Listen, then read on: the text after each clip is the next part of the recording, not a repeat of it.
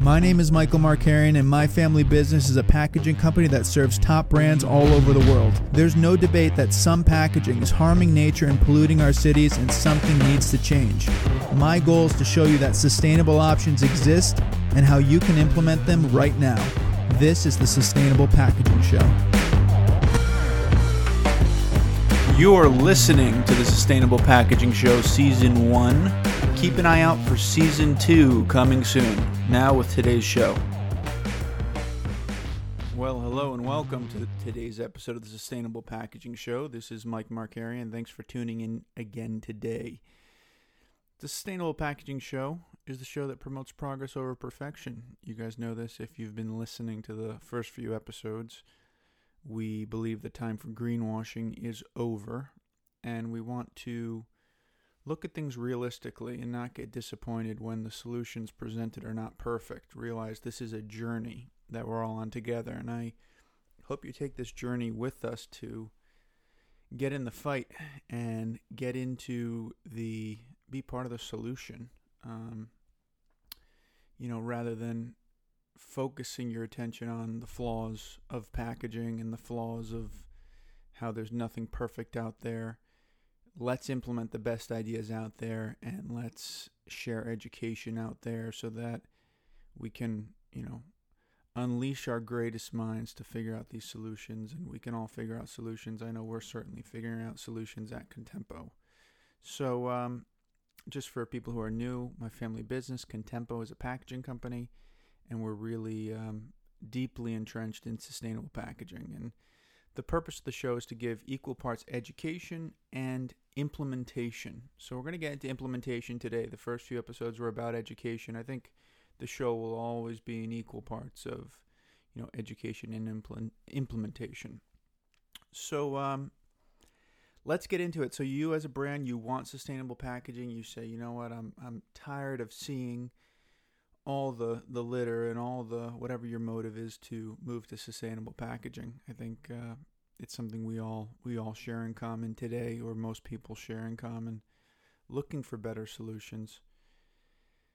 There's really two main mindsets, and we'll go into both, and they overlap a bit, but there's two main mindsets, and you can think about which category you find yourself in. So certain people who want to move to sustainable packaging, which when we use that term, I'm sort of using it in a general term in this case, right? I don't like being general around sustainable packaging. We talked about what that meant in earlier episodes, but in this sense, it's when a customer calls us and says, I want something sustainable, I want something green, I want something eco-friendly. And if you dig in and say, well, what exactly do you mean by that? Often it's not always a specific, I want this. It's more what we've been talking about. It's more, I'm not happy with what's happening in the world. I want a more environmentally sound option, but I frankly don't know what it is. And I think that's where a lot of people get caught up, where they don't know what the option is that they should pursue. They might talk to someone on the other end of the line who they think knows what they're talking about, but they really don't, because there's a lot to this. And they might be sold something that's not actually good for the planet, and that's where the whole greenwashing things comes along. So two main categories of people. Let's get right into it.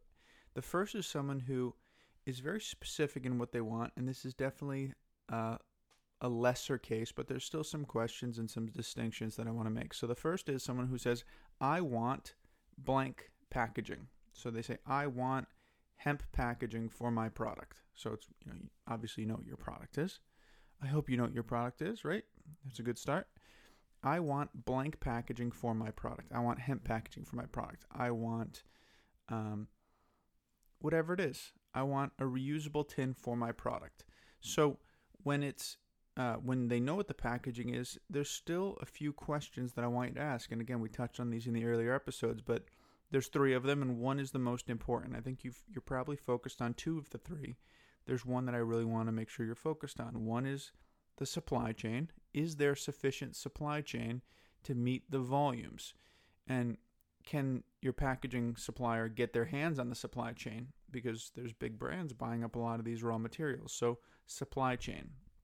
Let's just use hemp. You want a hemp-based plastic? Is there supply chain for that hemp-based plastic?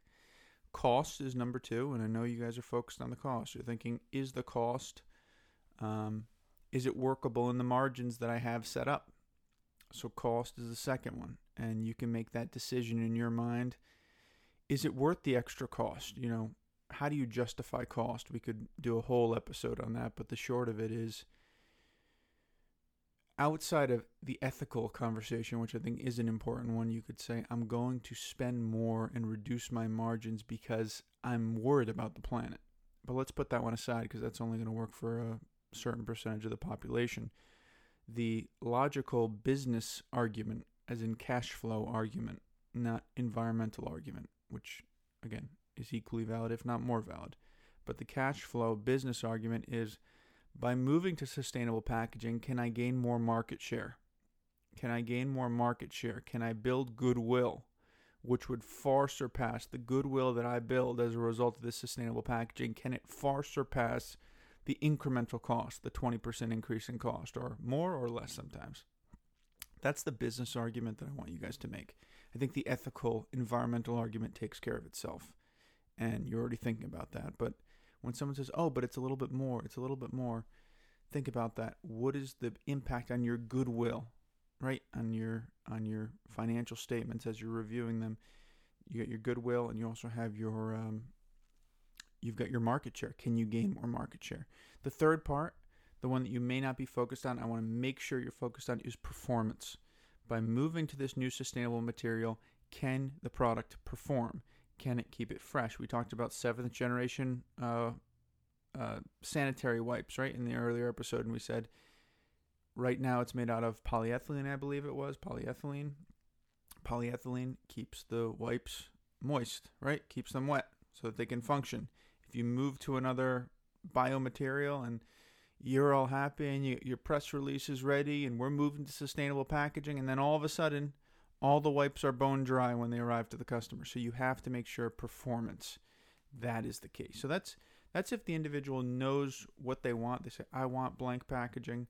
You got to make sure the supply chain's there. You got to make sure the cost makes sense. And you got to make sure the performance is there, right? And there's various tests and things we can get into in future episodes.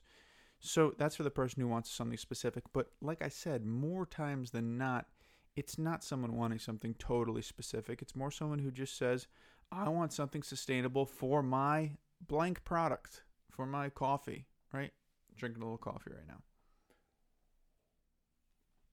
So I want something sustainable for my coffee, or in the world of cannabis, which is what we got into the cannabis industry, Contempo, about 3 years ago, and brought beautiful packaging, branded packaging to the cannabis space, and we're bringing sustainable packaging like no one else to the cannabis space. So someone says, I want something sustainable for my pre-rolls, right? So how do you go about thinking about that? Because as I said, that's less specific. It's sort of open, and you could ask the next question saying, what do you mean by sustainable? And often the answer is, I don't really quite know. And I'm not being critical here. This is frankly the way that I would think about it as a brand owner if I was in your shoes. I don't quite know, but I just want something better. And show me the options. Show me what you've got, and then I can make a decision. So if someone's in that, we'll say, what do they call it? Like a persona, right? If someone's in that customer persona, or just not using fancy terms, that mindset, how do you go about it? So I think the first question to ask is to see if there is a path that they prefer, or a mindset that they prefer. Certain people believe strongly in one path versus the other. And actually, this is the whole thing, because I think once you understand their mindset and the option, you can make a suggestion. And then once you make a suggestion, you're back into the first scenario where it's, I want a blank package, right? So if they don't know what they want, you go through this process to figure out what they want, and then you're ultimately talking about supply chain performance and cost. Does that make sense? So how do you help someone understand what they may want? If someone says, I want something sustainable for my pre-rolls, or any product, I like to figure out, is there a direction that they prefer? And I think the direction they prefer, we'll talk about the different directions in a moment, but I think it's largely driven on two things. I think it's driven on personal belief. I think certain people have different beliefs as to what the best path is for the environment. And frankly, I think we shouldn't be shooting down each other's beliefs as to what the best path is, so long as it's not greenwashed. I think if someone's greenwashing, you have the, I don't want to say the right or obligation, but you can certainly constructively try to tell that person why that path is not the best one, and explain to them and try to communicate, educate, not obnoxiously, but educate. Hey, this is the way that I see this. Share your opinion.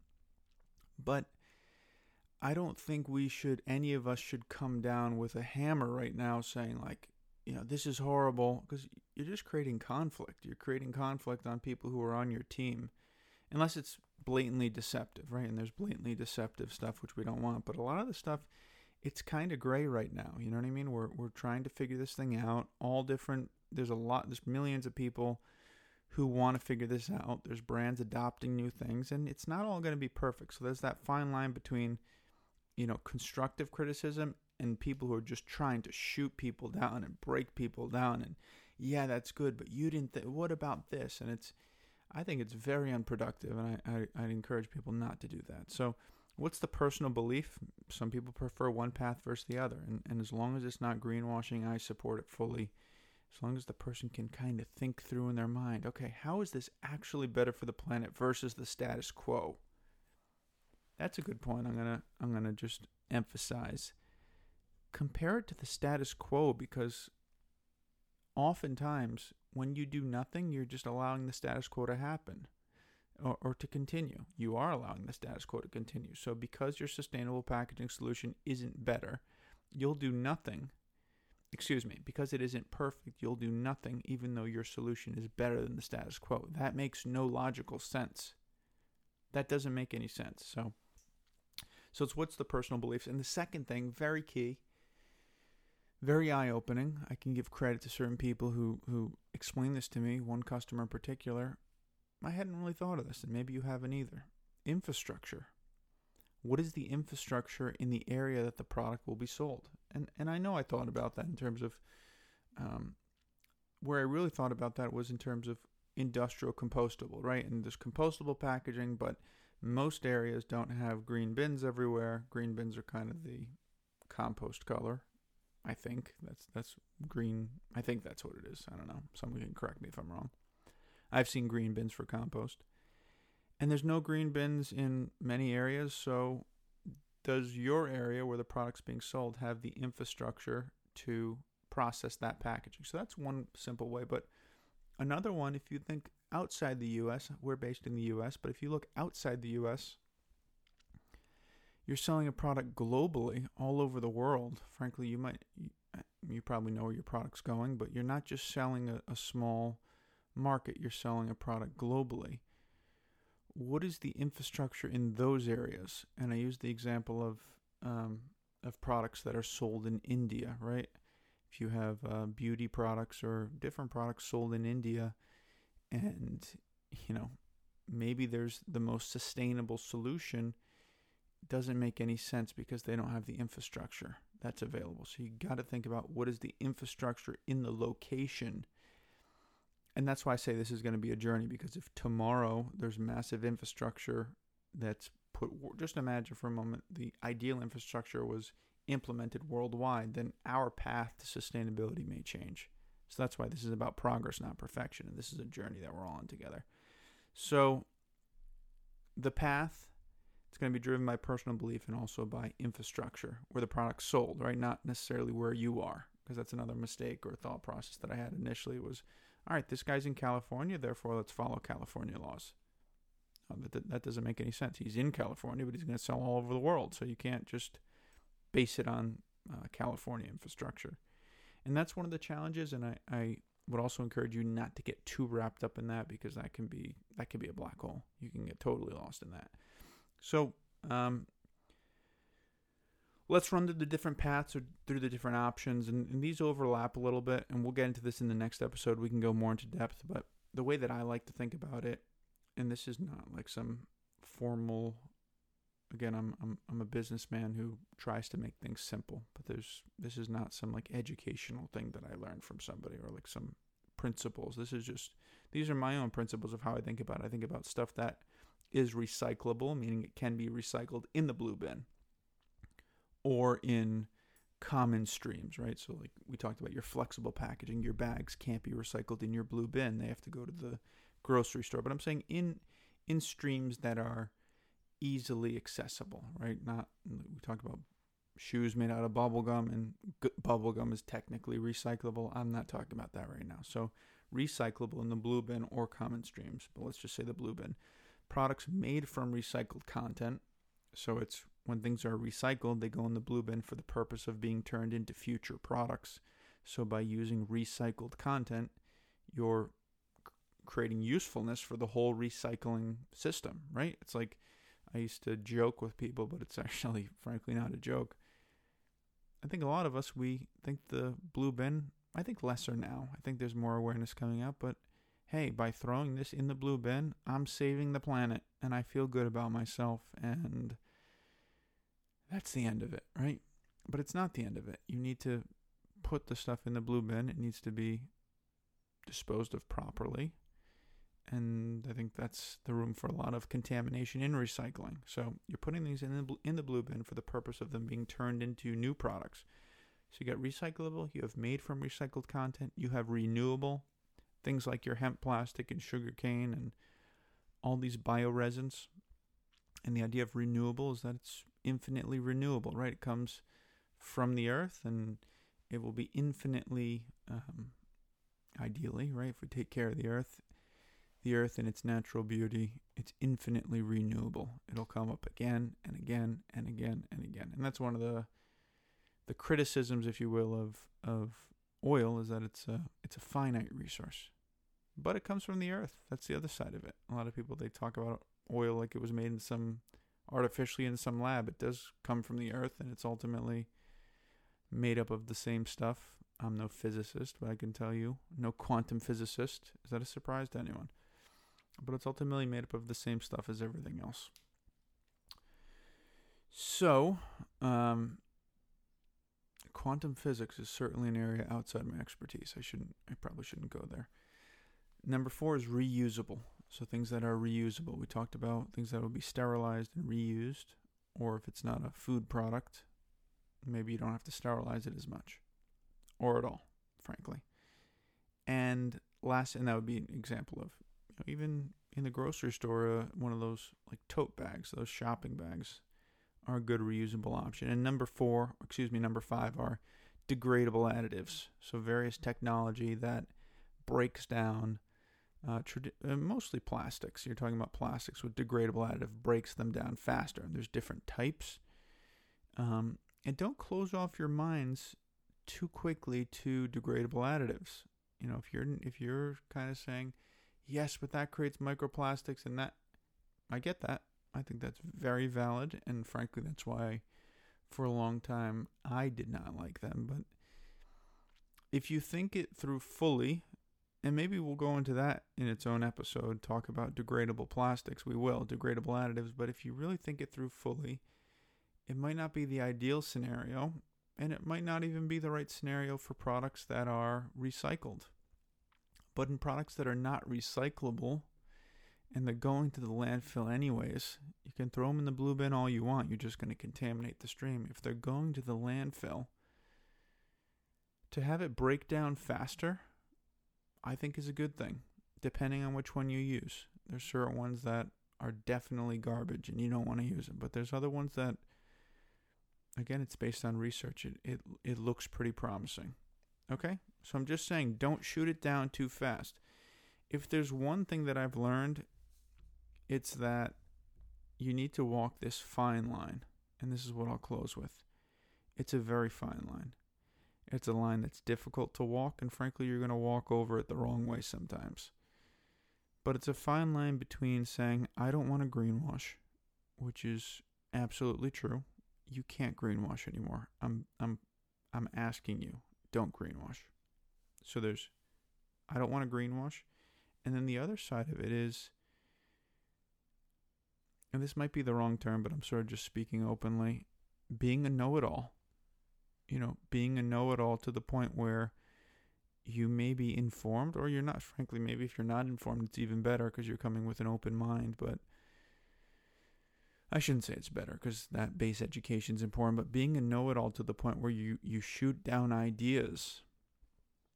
And I try to never be this way in this area, especially because it's like, this is so new. It's been around for a little while, but the new technology and the rate of, just the rate that this is moving, the improvements, the advancements, it's happening at lightning speed. And to take again, we all have finite knowledge. I mean, some people think that they know more than they do. To take the knowledge that you have in your brain after a few years of this, you can't possibly even understand what's happening out there right now. There are such amazing things happening in sustainable packaging right now that for you to draw conclusions, oh, that's bad. What do you mean that's bad? Maybe you made the analysis it was bad 2 years ago when it was bad. But now either the product's improved or the infrastructure's there, or there's a new way of thinking about things, or there's new research and information that's changed things. So it's this fine line, and we're going to walk it on this show. And again, I'll be the first one to say there are times where I'll probably get it wrong. I'll go for something that's a little bit too greenwashed, or I'll shoot things down that shouldn't be shot down. So this is a fine line that we're all walking, but in your mind, you got to avoid greenwashing, but also keep an open mind and don't shoot things down too quickly because, I think it's actually the sign of a great mind. I think if you, when presented with new information, you'll adjust your approach. Ladies and gentlemen, this has been a great episode. Thank you for caring. I always like to thank you for caring because only people who care will actually listen to this podcast. And without people who care, we're going nowhere, ladies and gentlemen, but together with enough people who care, enough great minds who care. And a great mind is frankly one who just genuinely wants to make something happen. It's not about education level. It's not about degrees. It's about that level of caring and a desire to get things done. So thank you to all the great minds out there who are helping us make this happen. I wish you nothing but a fantastic day. Take good care. If you're looking for sustainable packaging that's actually good for the planet, we have sustainable options for just about every packaging product. Email Mike M at contemplepackaging.com. Let's talk. Have a phenomenal day.